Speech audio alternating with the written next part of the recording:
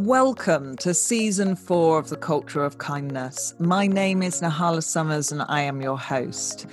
A culture of kindness is based on the idea that by bringing kindness into leadership, we reduce stress, anxiety, make happier workplaces, and in turn improve the bottom line for any organisation or institution. It is a book, leadership program, accreditation, and of course, this wonderful podcast. Kindness has been my life's work since I founded the social movement for kindness back in 2012 called Sunshine People. And it has kept me interested on what people have to say on the complexities of kindness ever since. The guest lineup is exceptional, from politicians to social media influencers, best-selling authors to BBC presenters, an eclectic mix of people who all have completely different views on kindness, how we get it, and where the world is currently at. If you enjoy this episode, then please do show your support for kindness by subscribing to the podcast, leave a 5-star review, or simply invest in the book, aptly named A Culture of Kindness, available on Amazon. Thanks so much. I hope you enjoy. Ben, thank you so much for coming and being a guest on A Culture of Kindness podcast. You are so welcome. I've been looking forward to this particular podcast, mainly because of my affiliation with Hilton and my complete love of Hilton now, but also because of the journey that you've been on. And I think you can give some real insights into a culture of kindness, leadership, that whole journey. And I think my guests will be looking forward to hearing from you. First of all, I think we start with a little bit about your journey, because your journey within Hilton really does highlight the power that Hilton has to kind of work your way up, what hard work is, the progression that you can have with one organization, doesn't it? Yes, thank you for the opportunity to speak to you, Nara. Well, my own personal journey with Hilton hasn't been that long, really. It's been 13 years, but there are many extraordinary people who've spent all of their career at Hilton. And when we celebrate anniversaries of 40 years, 45 years, 50 years, it's just humbling, isn't it? That people have given their whole career, their whole life to the success of Hilton. And we have many people around the world who've done that. So it's extraordinary. It says something about those people, of course, and it says something about Hilton as a company where you can join, maybe just leaving straight from school, do an apprenticeship, and then reach for the stars. You know, literally have an opportunity to get to the very top of the organization if you're prepared to work hard, if you have that kind of potential, if you're interested in learning and in growth. Those opportunities are made available to you. And then personally, I joined at a fairly senior level, and I was promoted a couple of times in the short time I've been with Hilton. So even this late in my career, it's never too late to have those kinds of opportunities, and Hilton will give them to you. But share where you started from, because you didn't kind of start straight into senior leadership. You started somewhere else, right? Yes. And so I in fact, my career in hospitality started at the very bottom. You know, my first job in hospitality was serving in a restaurant as a very junior waiter. You know, I had to be trained to wait tables, literally, and I worked in service in hotels for quite a few years, working my way up from being a waiter to being a sort of supervising waiter, and then a head waiter, and so on and so forth, until one day I developed a little bit of ambition and decided that I should take a management training scheme, which I did with a company called Trust House 40 many years ago. It doesn't exist anymore, and that's how I started my career into leadership positions. And I was given opportunities by that company to train and to apply for bigger roles, and then eventually. I was HR director of a business in Italy, and then life went on from there. And then I explored different industries. I went to work in a technology business. Moved to live in America for a few years. Came back and joined a retail company, and then came back to hospitality about 12, 13 years ago with Hilton. It's an incredible leadership journey, and I think that everybody has that. You know, they've started off somewhere and then they've grown from there. But you really did start in the hospitality industry from kind of the ground, and then have gone into a very senior position within Hilton. What would you say that journey has looked like from a leadership point of view? Is there something that you've really taken away from that journey that you kind of embedded within your leadership and your work now? Well, I think I've been lucky to be able to observe in my journey some great leaders, and I think you learn more from leaders. In fact, at Hilton, we have a program called Leaders Teaching Leaders, which is probably the most powerful of all, because you listen to leaders downloading their own experiences, what has been positive, what has been less positive, what they've learned from, who have been their mentors and their role models, and then their philosophies about leadership. And amongst all that, you develop your own. And I developed my own instinctively, not thinking about leadership that much, but finding a way to lead people and motivate them and keep them happy and them delivering to a higher requirement. I think it was just about treat people, basic principles of treating people like you would wish to be treated. I hated people shouting at me, so therefore I never shouted at people.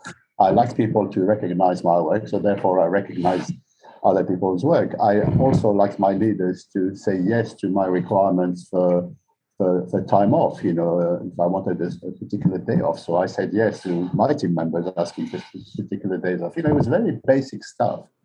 But actually, it's actually very powerful, because leadership is all about that. It's all about creating an environment for people that work with you to thrive and be themselves and be their best selves. And I find that saying yes to people is the most powerful word of all. If people ask for something and you're able to say yes, you've got them. You've got their commitment, you've got their goodwill, you've got their positivity, and it is so horrific to have to say no, and then sometimes you do have to say no. But it's important that when you say no, people know that you really wanted to say yes and couldn't, and had to say no. And these are very basic tenets. They don't write about that in leadership books, but to me, they were the fundamentals of my own philosophy about leadership. Yeah. I love this program. I love the yes idea. We should always default to yes, where until such time it becomes an issue and we can't say yes. The Leaders Teaching Leaders, that whole program, has that been in Hilton for some time, or is that quite a new program? Well, I think it's been at Hilton as a way of leading for quite a long time. I think it's been formalized more now into part of our leadership offering. We have sort of lunch with a leader or a special event where you listen or interact with senior leaders in the organization in small groups in a fairly intimate setting. So now we write it up as one of the many programs we have available for leaders to participate in. But the culture and the philosophy of mentorship, of leaders mentoring other leaders in either formal or informal ways, has kind of always existed at Hilton in some fashion. It's just with more structure into it, and it's one of our programs. And all of our leaders, or the majority of our leaders, as long as they're willing and also able, are mentors. So I have 4 or 5 mentees in the organization, not necessarily in my region, across the world, that I mentor. And similarly, all of my peers and members of our board have mentees up and down the organization. Yeah. And we have a process by which we nominate mentees, and we match mentors and mentees, and we extract, the learning from that process and pass it on to sort of the next generation. Yeah. It's interesting, isn't it? Mentorship is becoming more popular now, but actually it's such a simple thing. It's about collaboration and storytelling. And, we're in so many ways, we're going back to something beyond, business, but when people would sit around and have a conversation and talk, and we're kind of encouraging that with mentorship. It's a great program.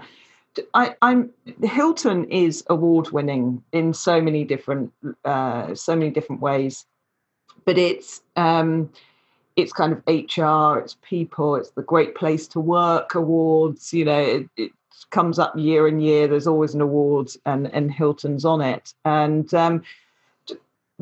where and why do you think that it keeps winning the awards? Apart from obviously entering them in the first place, you're going to win them. But are there some specific things that you think makes Hilton stand out to win the awards? Yeah, I mean, I think first of all, important to say that we don't enter the awards to win the awards for just that the purpose of winning an award. We enter the Great Places to Work sort of a process in multiple countries because we want to benchmark ourselves against other companies, and we want to extract some learning. And we also get information through the survey process from Great Places to Work in terms of how we compare to other organizations, either in our sectors or outside of our sectors. That's the power of it. And of course, winning or being in the top 10 is fantastic recognition for our team members and for our leaders, indicators of the fact that we're going in the right direction as an employer in delivering a great employer brand. So that's principally why we do this. And my take on why we are successful, it's because of all of the companies I've worked for. Most companies will have fantastically positive statements on their brochures or on their website about team members and team member engagement and culture and so on. But very few companies actually act on it with the degree of intent where the whole organization at Hilton is focused on our team members in a way that I have never seen before. It comes from our chief executive, from our leadership groups, and it is absolutely sincere. You listen to our chief executive, Chris Naceta, speak to all audiences, including hard-nosed analysts on Wall Street. He will always say that the success of Hilton is down to our people, to the ability we have to build the right culture, and to focus on engagement. And if you focus on your people, they deliver the success. And he believes that. It's not just words. You know that he is authentic and he is convinced and he is passionate about that. Yeah. And that, I think, permeates the organization in a way that I haven't ever seen before in other companies. Yeah, absolutely. It is. I love that. There's this kind of no need to win, but just a need to improve. And so, yeah, it's a new take that I think people will be able to take forwards for sure. It is all about the people. I mean, I was very fortunate to be supported on my challenge with Hilton, as you know, but not all the guests will, on my 5,000 mile world record. And I really got an insight, and of course, COVID was happening at the time. And I really got an insight into Hilton, which was outstanding. It's definitely the people, the culture is at the grassroots in every hotel. I've just felt it. But COVID was happening, and that it was almost soul destroying. You could feel it. You could feel people, the sadness. The hospitality industry was being sucked under. What's that journey look like? And is there kind of light at the end of the tunnel? Is there, have you had to let people go? What's that journey look like, really? Yes, I mean, it's for all of the hospitality industry, and certainly for Hilton and for everyone else, it's been the most challenging year and a half ever. We've been through a crisis before, financial crisis, sort of a geopolitical crisis around the world, and they've affected our business in some ways, but nothing on the scale of this pandemic. We had hotels closed, many hotels were closed, and so there was no business, zero revenue. You imagine a world where you can't even cover your costs, you can't pay your team members, it's been really horrific. And of course, we've had to furlough team members, and in some cases make team members redundant. But I think through it all, we've led with our values. We've never made those decisions about team members easily. We've tried to make them with compassion. We've tried to support our team members as best we could. I mean, obviously, in Western Europe and in the United States and in certain other countries around the world, there was some government support available, like we had here in the UK. And we're very grateful for that because it enabled our team members to have income during a difficult period. And I think to me the measurement was as we were making redundancies and letting people go very sadly, and we were looking at the commentary, on social media. I can't remember a single negative comment about Hilton from people having lost their jobs. We're saying, I'm really, really sorry. I've had to leave Hilton, but I've been dealt with correctly, and I'll miss Hilton, and hopefully I'll go back someday. And many are now coming back, which is really great testament to Hilton. We're able to welcome team members back that want to come back, that we've had to let go. And we are on the recovery path, not in every country. There are still countries, under the sort of the cosh of COVID in a stronger restrictions than we're experiencing in the UK and in the US and in Europe. But generally speaking, we're on the up. We're on the recovery path. There is definitely light, more light than darkness in our world today, and we're optimistic about the future. And we can get back to delivering great hospitality to our customers and looking after our team members. Yeah. There was definitely the feel, because of course, as I went into the Hiltons, I would speak to the managers, and there was this feeling of compassion, as you said. There was this huge compassion from managers about what they had to do, the conversations that they had to have, stories that were heartbreaking, letting people go who had been there 40, 50 years. But it wasn't done, flippantly or lightly. And as you say, those people will come back because they love working for Hilton. And I'm not sure that we've got many organizations in the world that can honestly say that are as big as Hilton. Because I think when I looked at, there will be, but not many. I read recently about a guy who says that once you reach over 100 people in your organization, you really start to lose that teamwork, the camaraderie and all of that sort of thing. But Hilton is obviously, hundreds and thousands of people. How do you still keep that? Because is it that the hotels are very kind of, they encourage that within their own cultures of the hotel itself? Because you seem to have encouraged that culture to work throughout all Hilton, and it all kind of permeates. But you're obviously much bigger than 100 people. So how does that work? Well, I think a number of things at play here, and some are more complex than others. But, the most important factor in all of this is to carefully choose your leaders. And you're only as good, really, as any one of your leaders around the world in propagating and embodying our culture, our values, and what we believe in, how we want our people to lead. And we define that fairly clearly through our leadership development programs, our cultural sort of communication programs, town halls, from our leaders. We're very clear how we expect our leaders to lead, and we measure their leadership through our employee surveys. Our team members sort of comment on how they are led, and that defines, if you will, the quality of leadership in our hotels. So I think that's how you do it as a big company. You set your stall up, you describe your culture, the culture you want to be recognized, and you role model the leadership you want your leaders to sort of copy and deliver to the team members in every hotel around the world. Yeah. Do we succeed in every hotel? No, because you're dealing with human nature and human frailty as well. But generally speaking, we do succeed in the vast majority of those hotels in delivering our culture.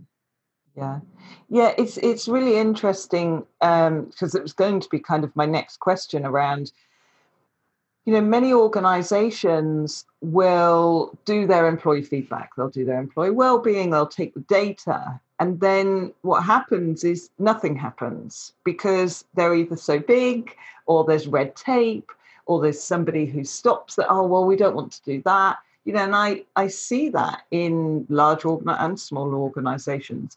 But how do you keep that loop going in such a large organization? Because the data that you must get must be huge within itself. But I'm guessing that you've got quite a strong loop of that data being actioned.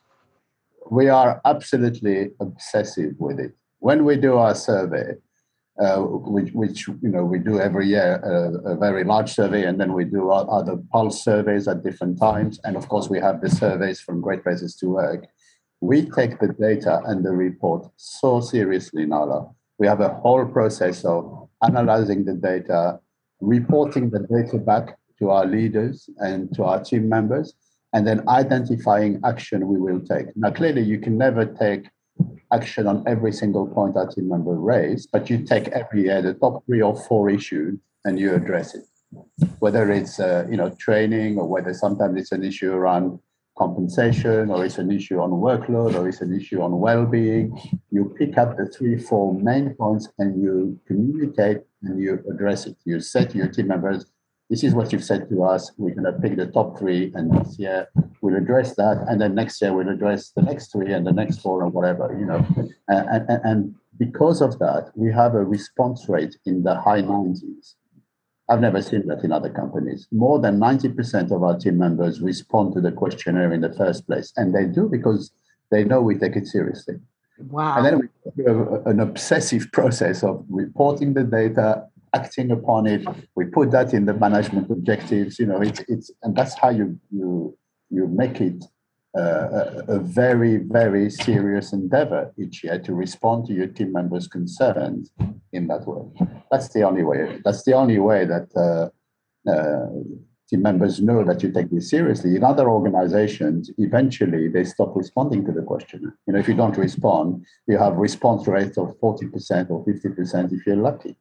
And that's because people think, they ask me every year, but nothing happens. Why should I bother? Yeah, absolutely. And I've seen that time and time again, and it's disheartening for people. And then, of course, you lose trust, which is, just imperative for any organization. I mean, there's stress and noise in every workplace, right? That kind of stuff that keeps going on. Do you think that, and this has been a bit of a topic in the UK within our political parties, actually, with some behaviours, but do you believe that we can still have kind leadership even in the kind of stress and noise of workplaces? And, and how do we do that? How do we remove the stress of the workplace and still kind of be a calm and kind leader? I almost think it's fundamental to be kind and empathetic. If you're serious about leadership, and if you're serious about the notion that leadership is about enabling people to thrive and flourish and achieve their objectives, then the notion of kindness and empathy is core to that. And if you want to be yourself treated with kindness and empathy, then you have to deliver the same to people that you lead. And that translates, I think, into being in tune and being connected with your team members. This notion of authentic leadership. You're judged by your team members, not by what you say, but by what you do. And it's very true. They'll judge your behavior. They won't judge just the words you utter. They'll judge how you behave. I think kindness and empathy drive superior performance in team members. They're more engaged. They know you care for them. They know you've got their back. They know you care not only about them as employees, but about them as human beings. And you care about what happens to them outside of work and their lives. And your role as a leader is to do what you can to make it better, through work and through other ways. Yeah. I think there is a strong place in the definition of leadership for kindness and empathy, without question. Yeah, absolutely. There are hundreds of leadership, thousands, millions of leadership books out there with all of these things, including mine, and that kind of gives these tips, you know, that you should be doing this, you should be doing that. And for leaders, it can be overwhelming, I think. You know, you're in a management role, you're working long hours. Is there some top tips for leaders that you believe are the way to kind of behave within leadership, but things that you take forwards and you go, this is the thing that I always need to remember the most, to kind of allow people to take something forwards?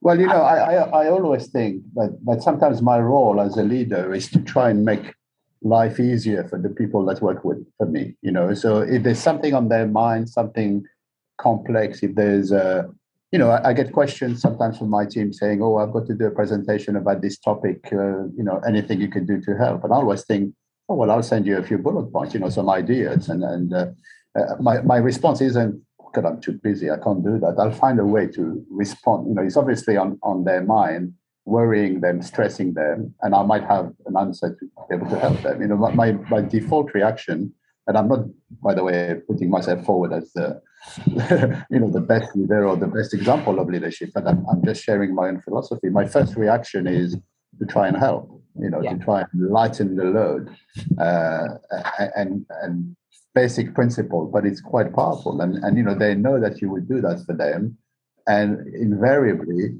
but it's not always sort of you know, there's a certain amount of selfishness there, because you know that if you respond in that way, you're going to get more from them. You know, they'll be happier and they'll deliver more and they'll be more efficient and effective in their work.